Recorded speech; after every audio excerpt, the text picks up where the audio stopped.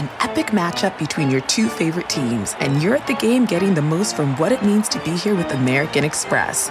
You breeze through the card member entrance, stop by the lounge. Now it's almost tip-off, and everyone's already on their feet. This is gonna be good. That's the powerful backing of American Express. See how to elevate your live sports experience at americanexpress.com/withAmex. Eligible American Express card required. Benefits vary by card and by venue. Terms apply. Join Prize Picks, America's #1 fantasy sports app with more than 3 million members. You can win up to 25 times your money by picking more or less. Download the app today and use code MIB for a first deposit match of up to $100. This is Rebecca Lowe, or Rebecca Lua, if you listen to Suboptimal Radio, and you are listening to Men in Blazers on the NBC Sports Network. It's unbelievable!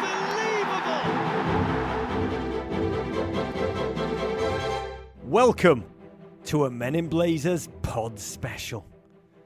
Our guest today is a World Cup bound manager, a gent who once walked Premier League fields first as a player and then a boss.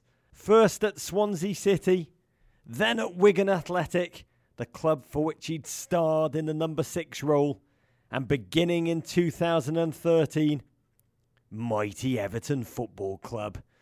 In 2016, he became the manager of the Belgian national team, leaving his home in England to move to the site of one of my birth country's greatest away games of all time, Waterloo, where he and his family now live. His Diable Rouge have a record of 11 wins, 4 draws and 1 loss since he took the helm. And this summer, the Balaguer-born Spaniard will lead a virtual all-star team, a murderer's row of Premier League talent. Thibaut Courtois, Toby Alderweireld, Jan Vertonghen, Vincent Kompany, Eden Hazard, Kevin De Bruyne, Romelu Lukaku, and perhaps the greatest of all, the angry dandelion, Marouane Fellaini, into World Cup action in Russia. The team booked their spot in Putin's backyard by winning all but one of their 10 qualifying matches, scoring an astonishing 43 goals in the process, a tally bettered only by reigning champions Germany. It's a far cry from how he spent the last World Cup, stuck with me and Davo in our Copacabana panic room. We welcome back to the pod the one and only Mr. Roberto Martinez. What a great introduction, Rogers. Roberto, bonvenue, as they say in Walloon. When I last saw you, you were a Premier League manager at Everton. The end of your tenure, a true challenge. You're an eternal optimist as a human being, but it was quite a grind at the end. Why Belgium? Did part of you just crave a complete change? Well, yeah, I think it goes down to the diversity and the quality of this group of footballers that they represent Belgian football. The opportunity of working in a World Cup is unique and special. But the difference between club football management and international management, they are completely different creatures. Club football, as a manager, you're with your squad of players on the training ground every single day. If you have a problem at a position, the transfer window will, please God, solve that problem. International teams, you go to war with the army you have, and they're such a fleeting beast. I mean, players paratroop in from all over the world for 3-4 days at a time, 2-3 training sessions only, and then they split and are gone. How much can an international manager actually do? The obvious difference is the contact time with the players. And you need to get used to that very, very quickly. It is true that the club level work is very, very different than international level. At club level, you can share the emotions after a win, after a loss. You grow in, you build in towards something. At international level, is more preparation, sharing a vision, and being very precise with what you're trying to do in order to give clarity to players. But you do work so little with the players, in truth, and you are expected to do so much. I mean, the pressure is incredible. How much does an international manager actually do in game? If you dissect the game, it's exactly the same. the preparation for a game in a club. Maybe you're going to take 3-4 sessions to prepare a game, especially in the Premier League that you play 3 games in 7 days. The contrast of styles forces you to work and prepare games in a very small period of time. I think that's the same at international level. The difficulty is when you finish the camp, then you haven't got that time with the players to review things, to try to improve in certain aspects, to share the emotions. I think that's been the hardest bit. And you have to wait months before you can play again to the storyline if you do lose, which you've not done a lot, but it kind of stays with you. I mean, Jurgen Klinsmann used to talk about how as a club manager, you could correct a bad result, please God, almost immediately. But when you lose an international game, that narrative stays with you for 2 months. And the pressure then becomes so different because a nation's hopes, they ride on your shoulders, Roberto. Luis Scolari once complained that every soccer fan feels that they know better than the national team coach. He talked about how being Brazil's coach was the most incredible pressure. He said because he lived in a nation where 180 million people feel they know better than the manager. Do you experience the pressure differently from when you were a club manager? The fear that I had is that I didn't want to leave the club level expectations, the club level demands to go into a job at international level, that it will be too slow. The reality is that when you are in a team like the one we have with Belgium, with the quality that we have, the expectations and the demands are exactly the same that we have at club level. And it is true that from game to game, you have to cope with players that they're going to lose their form for the next time you see them, players that get injured. You become a little bit more used to coping with variables that probably at club level you don't. Club level is a bit more consistent. You're trying to work in certain ways that you're going to see the evolution day to day. But international level has got other benefits. I think seeing the whole nation behind the players share that responsibility of being ambassadors for the whole country is quite unique. The players become different footballers when they represent their countries. When you're in a club discipline, everything is done for you. Everything is a clear direction. It's almost you know how to do every step. When you become an international footballer, it's almost you need to take control of what you can bring to the group, how you can be ready when you need it. There is no margin of error. International football forces you to be ready whenever the moment comes your way. That's at every level, but more for the footballer that is on the pitch, and that brings a real sense of responsibility as a footballer, that when you go back to the club level, it's almost that you're ready to be mature and bring something to the group rather than wait to what the group demands from you. You talk about how as a manager you've gotten used to the variables with which you are grappling with, many of which are completely out of your control once they go back to the club setting. How much communication do you have with your players in between games when they are under the control, the aegis of their club manager? How do you communicate? Unilateral communication. You communicate with your players that you follow every single move that they make on a football pitch. On a weekly basis, I will be watching probably between 25 and 27 football games where I can see all the players that we follow. That is around 45 players. But you don't expect the footballer to have a relationship back because it will be unfair. It would be wrong. Maybe my biggest advantage is that I've been for the last 7 seasons in the Premier League, that I know that sometimes international football gets on the way of club football and the other way around. So I think it's unfair to distract players, and even though you're almost desperate to share some sort of a comment with a player of what you've seen, you need to be very respectful of allowing the player to concentrate at the club level and allow them to work towards the next game and prepare the next game, because I've been in that position. But it is a unilateral way of communicating. So how are you communicating? You're a big texter, big WhatsApper. No, you don't communicate. The communication is that you see them performing on the pitch, and it's almost a football communication. You get a lot of information through the emotions that they show. You see players at times in great moments of form, enjoying real highs. Other players that they find in difficulty, the confidence is low, or a moment that they've been dropped from the starting 11. Injuries play a big part. You have to be very careful that you don't distract them from what they should be doing, which is fighting to become successful at the club level. And then at the end of it, I'll be able to see them at the international scene. I do remember when you were a club manager at Everton Football Club, you were often frustrated with the international team's treatment of your players. I mean, particularly Ireland, Seamus Coleman, the way he was treated, James McCarthy coming off an injury, not pleased. As being an international manager, is it completely 180'd your understanding of the club-country conflict? No, I think it's the opposite. I try to use my experiences at club level to try to forge better relationships with the clubs. What we do in the Belgium Federation, we try to establish a relationship with the clubs where the player can benefit from it. So we'll share information, and I think that's valuable to be in a club levels role. Allowed me to see the things that they could have been done better. And I know it's difficult because international football and club level football don't go hand by hand. But I think if you do it in an open and honest manner, the benefit goes down then straight to the player rather than making it a difficult position for the player. Is it hard to be an international manager when a player's club manager is, say, Pep Guardiola, and you have to compete with the tactical ideas that club manager has put in the player's mind, say KDB, on a day-to-day basis? No, it's the opposite. When you see a very successful team developing certain footballing concepts or certain ideas and seeing the players executing those, I think it's important that you use that.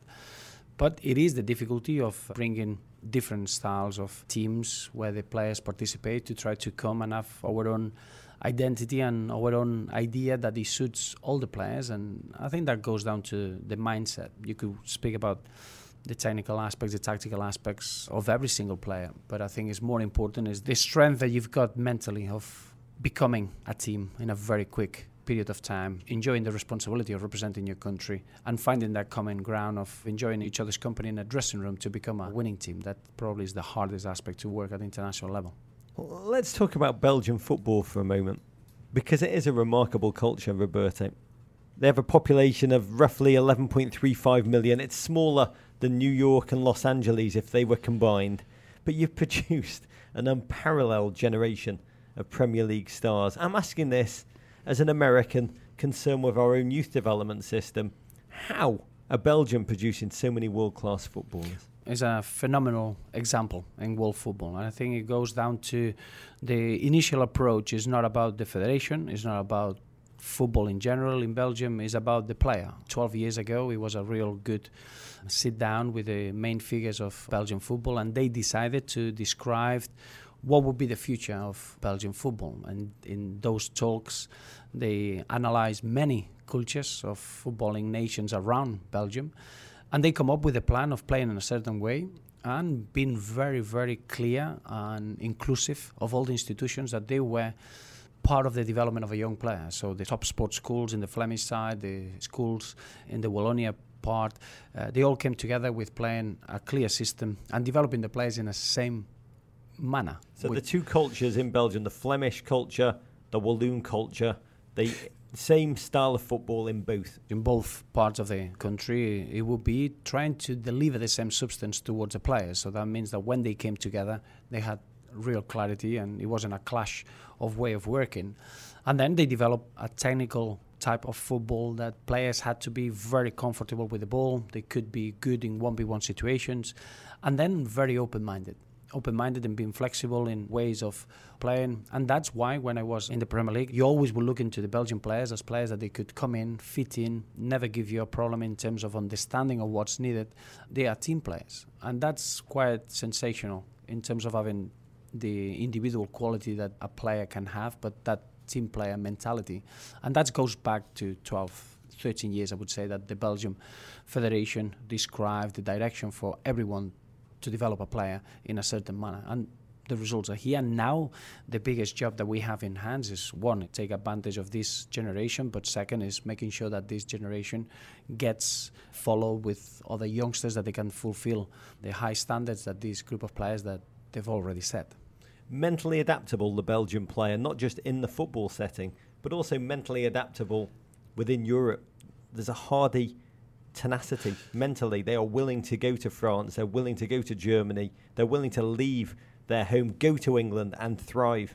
Totally. I think that's the biggest difference when you see a youngster developing into a footballer, but that he can speak 3 languages, that is aware that not everything is always in the same structure, that there are different ways of believing into doing things and wanting to be part of it. No blame culture, no excuse culture. And that's probably from a mentality point of view. We've got probably 95% of our squad, they are playing abroad. So they are good footballers that they leave Belgium and they become footballing stars that they represent Belgium, and they got an incredible, humble feel about what they do, and that's a really good example. At Everton, you went about immersing yourself in the club's DNA and its history. How have you gone about that process of cultural, historical familiarity with Belgium? Geographically, it's very easy to travel within Belgium. You go from beautiful cities like Ghent and Bruges to the south with Charleroi, and outside Brussels they got real beautiful historical points where football is played in a very different way than in other parts of Belgium. But I think understanding where our players were brought up, the way that they develop their skills, the thought behind it, the way that the fans understand the game, I think is essential for any football coach. And the last 16 months I've been doing that, following a lot of games and getting into probably the footballing culture that the Belgian fan and the Belgian player gets surrounded by. Question from a listener, GFOP at Russ Brady. What's the Flemish Walloon dynamic like for you within the Belgian squad? I know it's been a deep divide in years past. What we experience in our dressing room is that there is a common ground. There is a sense of aspiration in trying to be together in order to become a winning group. When we come together, we don't start from the position of if you are Flemish or Wallonia or from the Brussels area. You come in because you share the aspiration of becoming part of a team. And I think that's been really powerful to see a football team that they come together, that they inspire the rest of the nation in order to be close to each other to achieve something special for Belgium. Which is rare within the Belgian setting. Mark Wilmots, War Pig, your predecessor, told me that the gentleman who's made the biggest difference in the Flemish Walloon dynamic is Vincent Kompany. Congolese Belgian, able to speak Flemish and Walloon.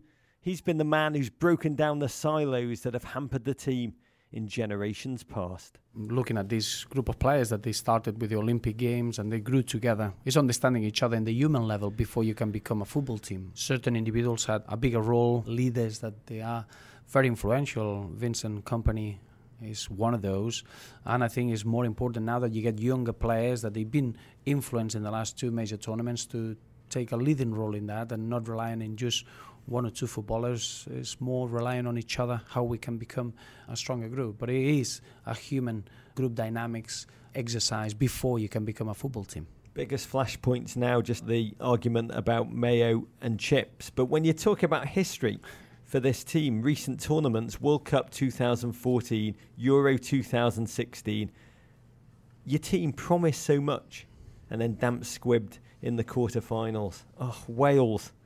How much does an international team's history, their past performances, play through to the present, or is each squad unique? It does play a big role. The psychological approach is essential when you go into a very short period of time to be together. When you look at the favourites in World Cups, it's always nations that they've won the World Cup already. That it shows you that the previous generation, in a way, they set a way of becoming a winning team. So if you're looking in the last 26, 27 years, there's only been 5 nations, and everyone speaks about those because they've done it, because they won it. So there is a psychological door that you have to open. So it is difficult when you got a brand new generation that they cannot follow the guidance of a previous generation that won a major tournament. In a way that you can see a lot of similarities with what happened in France 98 with a nation with an incredible group of players, but they didn't have that know-how of winning a major tournament. It happened with Spain in 2006 of winning that first major trophy. Our biggest work is going to be to believe, to have that psychological belief that we can win a major tournament when we've never done it before. How do you do that? So if there's something inherent about winning in German DNA and Spanish DNA, they have the knowledge of going deep into tournaments that other lesser nations lack. How do you compensate to take that next step up? You need to grow into the tournament. I think you need to be very clear with the details, the margins that they make nations champions in major tournaments. And you could look back now into how France did it, and we got a clear influence with one of our staff members in Thierry Henry. He had the first-hand experience of being in that dressing room. Now a coaching assistant on your team. Yes, and he's got a major influence in us as a team because he can almost see how the player in the Belgium setup now is going through that expectation, that belief that this could be the generation that they could do something special. It is a meticulous part of the preparation where you can affect small details. If you look back, the first time that Spain won the World Cup, you have to go through a little penalty shootout. You have to go through a period that you could face adversity and you need to react as a group. Which really your team strongly. has not done. It No. did not face adversity in qualifying. And that's something that we are very, very aware. And I think in the next 7 months, we will look into face opposition where we're going to be pushed to the limit. And I think it's needed. You cannot become a winning team without facing adversity or knowing how to react on facing adversity. How does Thierry Henry actually do it as a coaching assistant? You've called him a psychological weapon. What does he do? And how? Is it just having him walking around, being there, his presence? We got Thierry.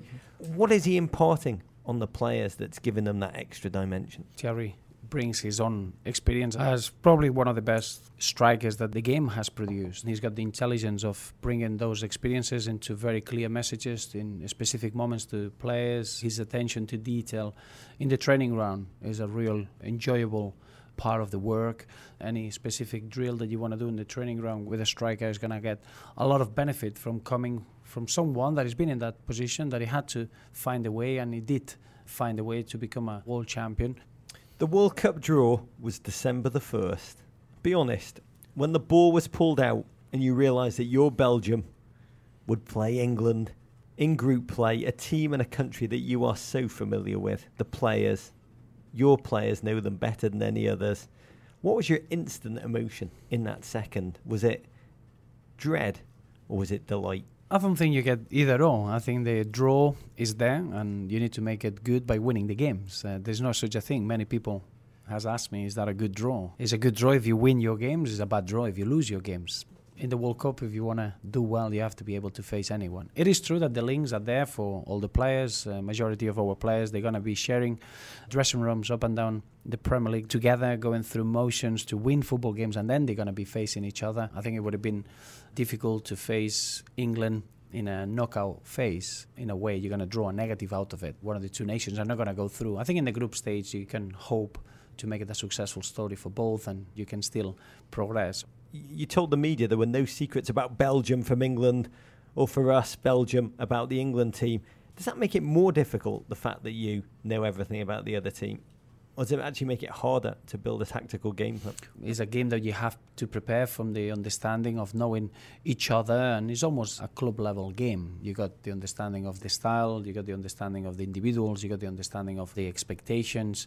In that respect, I think it's going to be a pure football game where the secrets are not going to be developed over the 90 minutes, which with other nations, it could be the case in a World Cup. Yeah, how do you go about filling in your understanding of the Panamanian and Tunisian teams? I mean, how far in advance are you scouting those teams, those players? With the draw now complete, are you going back and watching their previous games on the tape? How do you go about building your game plan for the lesser-known games? You're trying to draw parallels on what games we could prepare in a friendly stage to try to replicate that. I don't think it's down to the detail of the players from now until having the list of 23 footballers that they're going to represent their nations. There are many variables that you could be distracted by. But it is true that the intensity, the intent, the way that these teams compete is very different to what we do in Europe.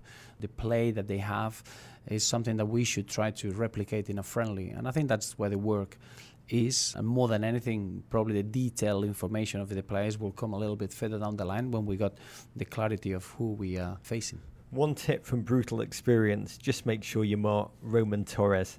Your daughter, 4-year-old Luella, she's English, born and bred. You got a Scottish wife, Beth. There's divided royalties in the Martinez house. Did it break your daughter's heart when you told her that because you're playing England last, they may have nothing to play for by the time you kick off? Well, no, I think I need to win that battle first and make sure that she supports the right team. She's only 4, but she has a real understanding of what her nation is, and she had it very clear that she had to support England in that respect. But I think I still got a job to do to explain to her that maybe she'll have to support the Belgium side on the third game. Now that the draw is known, can you talk about the tasks that lie ahead as you go to battle mode? It's all real now. How much of your time is spent scouting your players? How much the opposition, and how much on just the Russia 2018 logistics, like base camps, travel, hotels? The logistics now, they are all done. The logistics part started 13 months ago. I found it very tough because you're starting to prepare something that you're not even qualified for. And I think you bring bad karma. But it is true that you have to do it. And then if you don't use it, so be it. We found a base camp in Moscow that is going to be really good for us. We've been a bit unfortunate. Group G is a lot of traveling. You need to go to Kaliningrad, you go to Sochi. Yeah, you got about 3,600 miles. Yes, I think the base camp in Moscow allows us to have a period of 10 days totally consistent, and we're going to be able to use that time in a good way. The opposition is important. You need to have information about who you're playing against. But I think the major part of our work is to be a clear team of knowing what we have to do and how to react in front of adversity. And that's going to be the toughest part, that it will start once we get together at the end of May. You didn't experience a World Cup as a player. It is an intense crucible, a 30-day experience, a 30-day journey of team culture building. I mean, the big decisions, how public or private to make the team's base, too public and the team lose focus, too private and the players get bored and slowly go insane.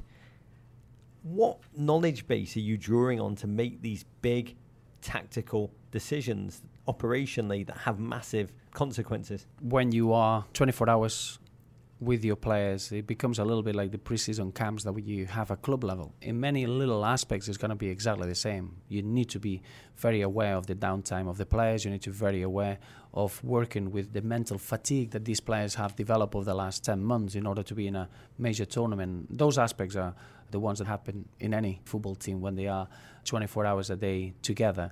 I've been fortunate enough to follow the last 2 World Cups. One of those, we shared some good memories as well. You're still traumatised. I wouldn't go that far. You've got to approach the complex puzzle of picking the World Cup 23. Based on the FIFA calendar, you don't have much time with your players in camp. How do you go about this process? Do you pick the 23 best players as individuals or the 23 best collectively as a group? It is the toughest part of the job, without a doubt. But I think the way you go about it is just to select the best possible balanced team. Individuals, of course, are important. It spreads out into the last 16 months. There's been the qualifying campaign that you get a real feeling of how the players can cope with the pressure of being away from their comfort places for a long time, representing the countries and making sure that the partnerships on the pitch are well balanced and allows the individual to become very important on the structure of the team.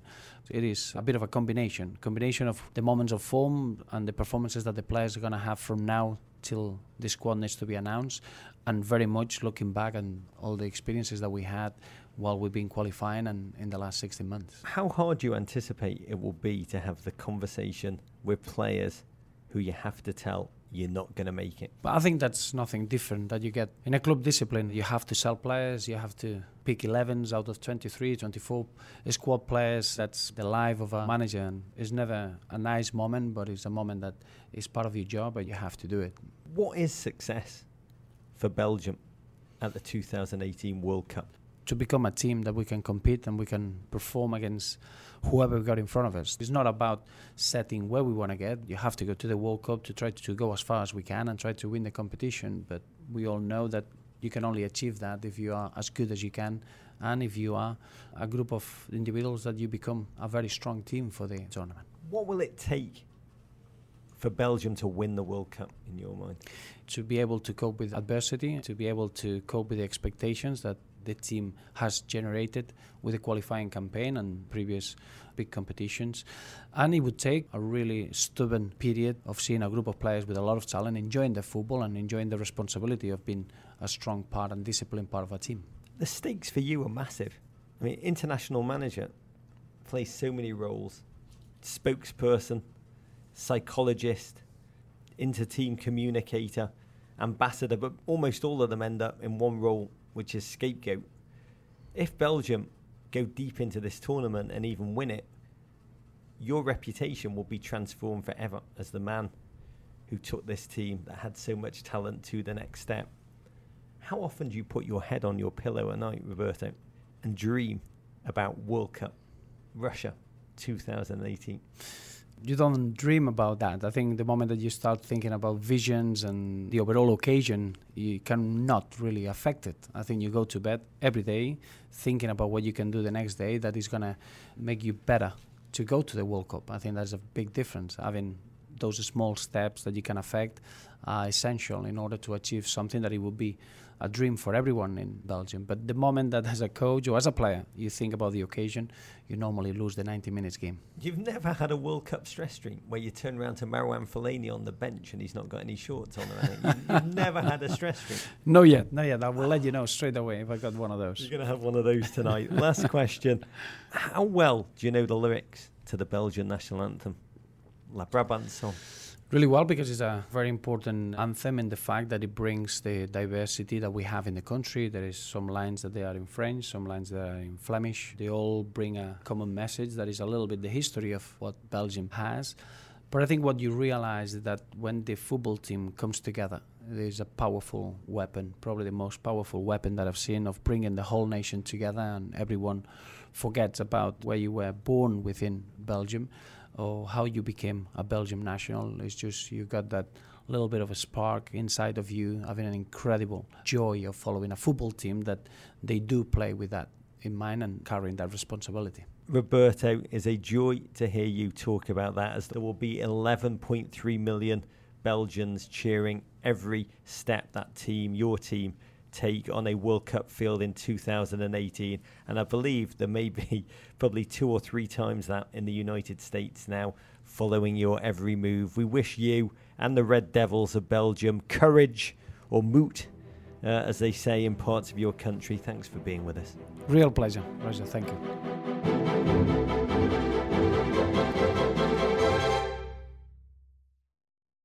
Hey Prime members, you can listen to Men in Blazers ad-free on Amazon Music. Download the Amazon Music app today.